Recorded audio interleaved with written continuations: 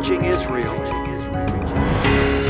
and the world, and the world, and the world, and the world.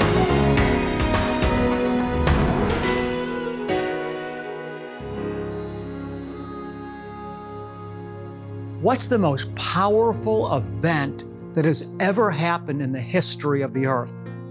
It's the resurrection of Jesus Christ. Now, many say they believe in the Lord's resurrection, but the truth is, beloved one, those of us that really believe it are going to be impacted by it. Number one, the resurrection of Yeshua gives us confidence to overcome. When you really believe that historically, physically, in actuality, King Jesus was raised from the dead, and that you're in relationship with Him, that you're in Him and He's in you, it's going to cause you to rise up and be an overcomer. It's going to make you look up. You're going to begin to warfare against depression, worry, and fear, and you're going to keep on going up the mountain of transformation. As we're in this holy season of Passover and the resurrection, I believe that this message is going to impart something to you that will give you a catalyst to continue to put one step in front of the other and overcome for God's glory in the earth. May you be transformed. May you be changed. The love of God is your portion, and His banner of shalom is over your life. Baruch Hashem, beloved ones, thank you for joining me today. I want to talk about the most exciting historical phenomenon that has ever happened since the beginning of the world in our human history on the earth. That is the resurrection of Messiah, Yeshua, King Jesus, from the dead. I'm going to show you, beloved one, today, number one, this is a historical fact. I'm also going to talk today about how that should practically affect our lives as we're living in the here and the now. And finally, I'm going to conclude by showing us what His resurrection means for us in terms of our future destiny. Before we launch into all that, it's important to make note of the fact that the resurrection of Yeshua was prophesied in the Hebrew Bible in a number of places. But the primary text that I want to refer to today is in the book of Leviticus that we call in Hebrew Vayikra. Everything that Yeshua accomplished in His earthly ministry, His coming, His death took place at Passover. He was buried on the Jewish holy day called unleavened bread. And then He rose on the Jewish holy day, referred to in Leviticus 23 as the Feast of First Fruits. So let me say it again another way. Everything that Jesus accomplished in His earthly ministry, the key acts, His death, burial, and resurrection, were all foreshadowed in the Torah. It's also interesting to note that these spring holy days, Passover, unleavened bread, first fruits, and then the giving of the Spirit on the Hebrew day called Shavuot, which is translated in English as Pentecost, this all took place in a season, the spring holy day season. And so today, as we've concluded Passover, as we've concluded celebrating the burial of Yeshua on unleavened bread, we're going to focus now on the holy day called First Fruits in the Torah, which represents and symbolizes and foreshadows the resurrection of Jesus from the dead. And so before we launch into the historical fact of the resurrection, its present day reality for us as we're walking on the earth and what it means for us in terms of our future glory, I want to first go back to the beginning, to the Hebrew Bible, and show you where the resurrection of Jesus is pre-shadowed or foreshadowed there. I'm going once again to the book of Leviticus or Vayikra. I'm going to the 23rd chapter. We're going to simply be looking today at verses 10 and 11. Now, Moses has already written about Passover in this section. which symbolizes, of course, the crucifixion of the Lamb of God for the sin of the world. Moses has already talked about in Leviticus 23, the Feast of Unleavened Bread, which symbolizes the burial of King Jesus. And then finally today, we're going to be looking once again at verse number 10 here of the resurrection of Jesus shadowed in the Hebrew Bible. Here we go. Speak to the sons of Israel and say to them, when you enter the land which I'm going to give you and reap its harvest, then you shall bring in the sheaf of the, get this now, first fruits. The reason I want you to get that term first fruits is because when Paul talks about the resurrection of Jesus from the dead, he says that Jesus was the first fruits of those that are raised from the dead. So this term first fruits is used first of all here in the Torah, and then Paul's going to use the same term in describing the resurrection of Jesus. So once again, you shall bring in the sheaf of the first fruits of your harvest to the priest.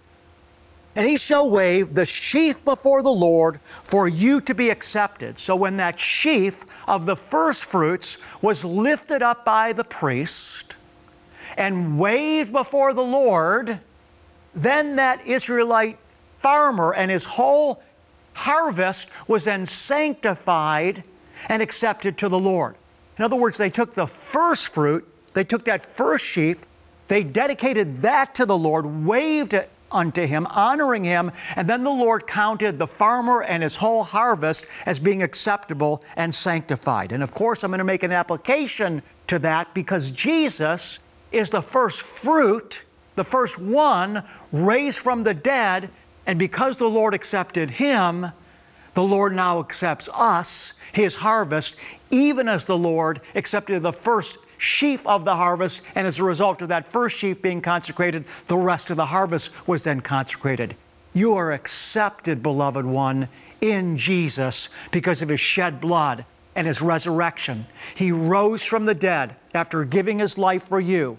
And because He's accepted, when you come to Him, you become accepted as His harvest. Now, I want to point out, as we're moving now into the Brit Hadashah, or New Testament, that after Yeshua, after Jesus rose from the dead, in the book of Luke, chapter 24, He appeared to His disciples 2 different times. And in these appearances, after He had been raised from the dead, Jesus took His disciples on a journey through the law of Moses, the prophets and the Psalms, and He opened their eyes to be able to see how the Hebrew Bible pointed to Him. In other words, they couldn't see it before. When they read the Hebrew Bible, they didn't see the Messiah hidden in the pages of the Hebrew Bible. But then Jesus took them on a journey through the Torah, through the whole Tanakh, the whole Hebrew Bible, and He showed them, you see this, guys? This was actually foreshadowing and pointing to me. And so I say that because all these holy days of the Lord in Leviticus 23 actually pointed to King Jesus and were foreshadows of His person and His ministry. And so everything that Jesus did, finally, once again, everything He did, His death on Passover, His being buried on the Jewish holy day in Leviticus 23, called unleavened bread, and now His rising from the dead, all were foreshadowed in the Torah. Now, with that foundation being laid, knowing now that your faith does not rest on the writings of the New Testament alone, but it is resting on the entirety of the Bible, the entirety of the Word of God, the Hebrew Bible being the first foundation, knowing that, let's move now into the reality of the historical, physical resurrection of Messiah from the dead. We live in a culture today, I know I'm talking to you, the choir right now, the vast majority of you. We believe that Jesus, Yeshua, is the only way to God. I hope you believe that today. If you consider yourself a Christian, but you don't believe that Jesus is the only way to God, you really don't understand the message of the gospel. Because the message of the gospel is this. Jesus said, I am the way, the truth, and the life, and no man cometh to the Father but through me. It's the blood of Jesus alone that atones for the sin of humanity. There is no way to God other than through an atonement. And the Lord told us in the Torah, the life of the flesh is in the blood, and I've given it to you on the altar to make an atonement for your soul. Leviticus 17:11. There is no atonement apart for shed blood. The blood being shed represents that an innocent life had been given on behalf of the guilty.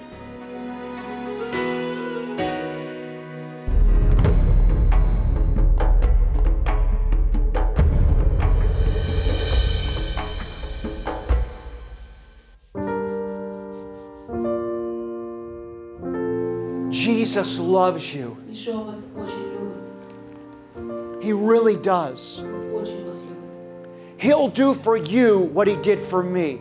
He gave me hope, Он дал мне надежду, meaning, значение. a brand new future. Он мне дал абсолютно новое будущее. Are you feeling something, honey? Ты чувствуешь что-то? Yes, yes.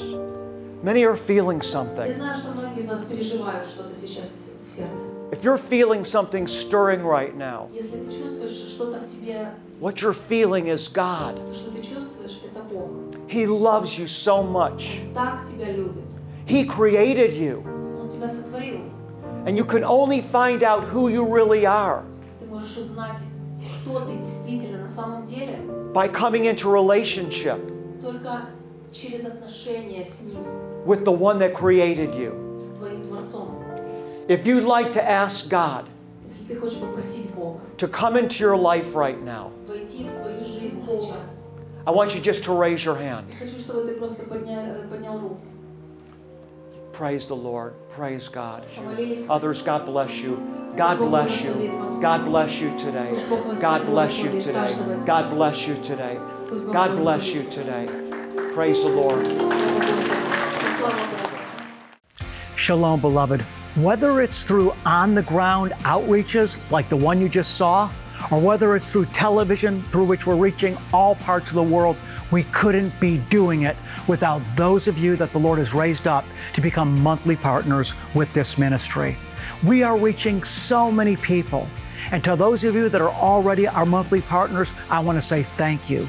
To those of you that are being touched by this ministry and sense the witness of the Holy Spirit that it's authentic and God has raised it up, I want to ask you today, would you become a monthly partner with Discovering the Jewish Jesus? When you do, beloved, many will be blessed.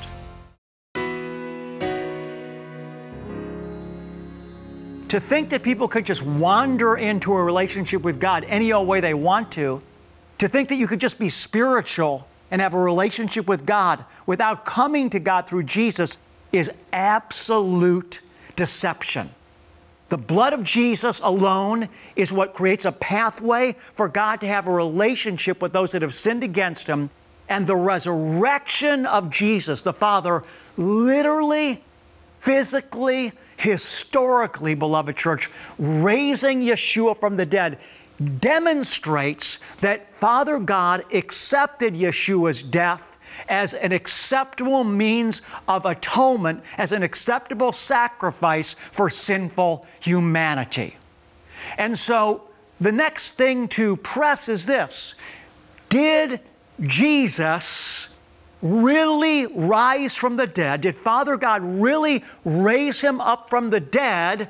Or is the resurrection just a myth, as many suppose? Many that even sit in our churches today, they don't really believe that Jesus' resurrection is a historical reality. But I want you to hear me today. As we get into the Word of God now in the book of Corinthians, chapter 15, you're going to see that Paul hit this question straight on. I mean, Paul dove right into this question. Paul says this: if Jesus has not truly been raised from the dead, then you and I are fools for giving ourselves to a lie. Paul makes his case squarely on the fact that Jesus' resurrection is a historical reality. And so this is what we're going to do today as we're focusing on and celebrating the resurrection of Messiah Jesus. I'm picking up now in 1 Corinthians chapter number 15. I'm going to begin there in verse number 1. Hear the word of God. The grass withers and the flowers fade, beloved one, but the word of God abides forever. Paul says this, "Now I make known to you, brethren, the gospel which I preached to you, which also you received, in which also you stand, by which also you're saved, if you hold fast the words which I preached to you." He said, unless you believe in vain. In other words, if you don't hold on to this, whatever believing you had at first is in vain. You need to hold on to this reality. "For I delivered to you as of first importance what I also received, that Christ died for our sins." There's no other way. "According to the Scriptures, and that He was buried, and that He was raised on the third day according to the Scriptures." This is the gospel. This is why the Apostles' Creed includes these key concepts as declarations of true saving faith. "And that He appeared after He was raised from the dead," in verse number 5, "to Cephas, then to the 12. After that, He appeared to more than 5," and I love this, "He appeared to more than 500 brethren at one time, most of whom," Paul said, "remain until now." Paul's saying He appeared to 500 people at the same time, and most of those 500 are still living. Now some have fallen asleep. Then He appeared to James, then to all the apostles, and last of all, as to one untimely born, He appeared, Paul said, to me.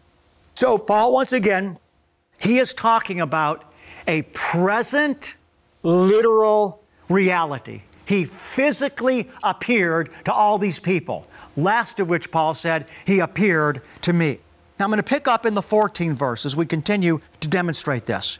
Paul is now challenging those that are saying that He had not been raised from the dead. See, there were two primary religious parties during the time of Yeshua's walk that we read about in the New Testament. We had the Pharisees and the Sadducees. There were also the Essenes and some other groups. But the primary religious element of Yeshua's day were the Pharisees and the Sadducees. The Sadducees did not believe in the resurrection. So there were many that did not believe in a physical resurrection of the dead. So Paul is challenging those that have this kind of anti-supernatural, anti-resurrection mindset. And he's also challenging those that say it's just a myth, just a fairy tale. So here's what Paul says in verse number 14. "If Christ has not been raised, then our preaching is in vain, and your faith is in vain." Once again, we have to really appreciate the fact that Paul is tackling this argument head on. He's not avoiding it. He's saying if the resurrection of Jesus is not a historical reality, he said, then my preaching's in vain, because this is the first foundation of everything, he said. And your faith is in vain if He hasn't been raised from the dead, because you're believing in something that's not true. So listen again. If Christ has not been raised, then our preaching is in vain, and your faith is also in vain. Moreover, we are even found to be false witnesses of God, because we testified against God that He raised Christ, whom He did not raise, if in fact the dead are not raised. Now Paul is saying, not only is my preaching in vain, not only is your faith in vain if Christ hasn't been raised, but he said even beyond that, he said, we're liars. And we're lying against God, because if we're telling people that Christ was raised from the dead, if in fact He hasn't, then we're just liars before both God and man. Paul, once again, he's tackling the issue head on. He continues in verse number 16. "For if the dead are not raised, then not even Christ has been raised." Again, because the Sadducees didn't believe in the physical resurrection. "And if Christ has not been raised, your faith is worthless, and you are still in your sins." The whole thing hinges on the resurrection. The resurrection is God's certification that Jesus' death in your place and my place is an acceptable means of atonement for our sins. So he's saying if Christ hasn't been raised, then we're still in our sins. It was the resurrection that certified that His blood atonement was enough to save us. And then he also says, then those who have fallen asleep in Christ, they've perished. Now, they didn't go to be with the Lord when they fell asleep, as the New Testament teaches. No, if Christ hasn't been raised, those that die, they're just gone. There's nothing left for them. Then Paul says, if we have hoped, I love this verse number 19, if we have hoped in Christ in this life only, we are of all men most to be pitied. I mean, Paul is standing before the Lord and he's standing before man. And he's saying, if Christ has not been raised, he's basically saying, I am the most pitiful person in the earth for believing something that's not true, for preaching something that's not true, for giving my life to something that's not true, for encouraging other people to give their life to something that's not true. If Christ hasn't been raised, then I am the most pitiful creature in the world. But of course, Paul was who he was because he knew that Messiah had been raised from the dead. Now I want you to hear me, beloved one. The Scriptures teach that the same power, that literal power that physically lifted Jesus out of the grave and then brought Him up to be seated at the right hand of heaven, as those that were witnesses physically saw Him ascend into the air, that same power lives in you and me. We have the resurrection and the life. We have a supernatural power in the earth right now to conquer. We have an abundant life. We're called to be overcomers. We're called to transcend every circumstance that we will ever face. Sure, we struggle. But as we cling to God, as we continue to depend on Him, as we continue to call out to Him, we are going to ascend and transcend everything that we will ever face. Neither height or depth or any created thing can separate us from the love of God, because we have been made partakers of the divine life, and the Spirit of the resurrection is our portion. So I want to bless you today to look up and know that you are an overcomer. In fact, the Bible says that you have been raised up with Christ and are seated with Him in the heavenly places. This is Rabbi Schneider saying to you today, I love you, God bless you, and until next week, shalom. Many of you love Jesus. I can feel it. We're in a situation, those of us that are senior citizens or those of us that are above the age of 50, we were raised, we were taught to honor the Lord with our finances. But America and many other nations in the world are not so Christian anymore. What that means is those of us that have learned how to tithe, those of us that have been instructed to honor the Lord with our finances, we need to be thinking about having an ability to continue to reach the younger generation, many of whom are not tithing. When you honor the Lord by sowing financially into discovering the Jewish Jesus, you're giving us an opportunity to continue to reach the younger people even after you and I have passed on. Even if they might not give like we do, we're going to have enough that we have already to continue to reach them. I want to ask you to sow financially into this ministry so that we can reach, beloved, the next generation. Here's how you can donate or become a monthly partner. Send your tax-deductible gift to Discovering the Jewish Jesus, P.O. Box 777, Blissfield, Michigan 49228. Or to give by credit card, visit discoveringthejewishjesus.com or call 1-800-777-7835 or text the keyword Rabbi to 45777. To show our appreciation, we'll send you an audio CD and download of Rabbi's Message of the Month and our most recent newsletter.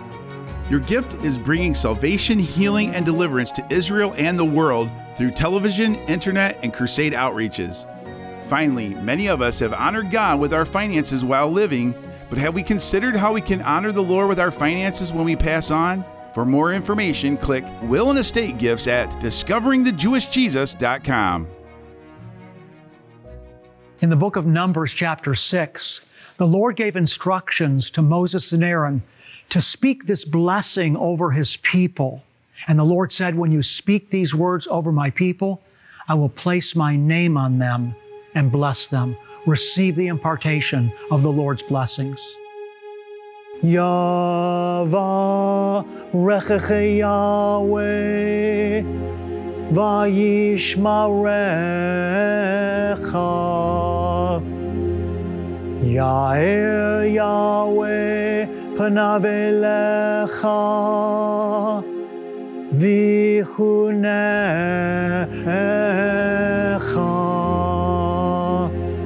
Yisa Yahweh panav elecha ve'asem lecha. Shalom.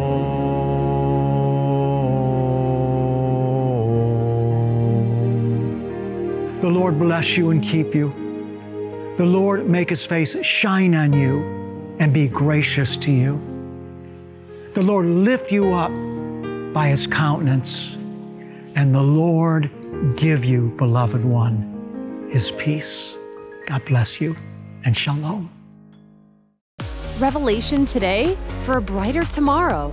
Find Discovering the Jewish Jesus on all your favorite social media outlets and stay up to date on the content you love. Follow us on Facebook, Twitter, Instagram, and subscribe on YouTube. Connecting with Discovering the Jewish Jesus has never been easier. If two of you agree on earth about anything that they may ask, it shall be done for them by my Father who is in heaven. Let our prayer team pray for you. Send us your prayer request today by visiting our website or writing to the address on the screen. Our prayer team lifts up every individual request before the Lord. And then, as God answers your prayer request, or if God has touched your life through Discovering the Jewish Jesus, send us your testimony. We want to rejoice with you, and your testimony will encourage others. We overcome by the blood of the Lamb and the word of our testimony. If you'd like to receive texts from me in real time, the information for how you can receive them is on your screen. I only text every once in a while when I feel the Lord has put something on my heart that can add value to the lives of those that are connected to me. Again, it's coming directly from me to you in real time. Next time on Discovering the Jewish Jesus, Rabbi expounds on why we celebrate Jesus' resurrection and what it ultimately means for our hope and future in Yeshua.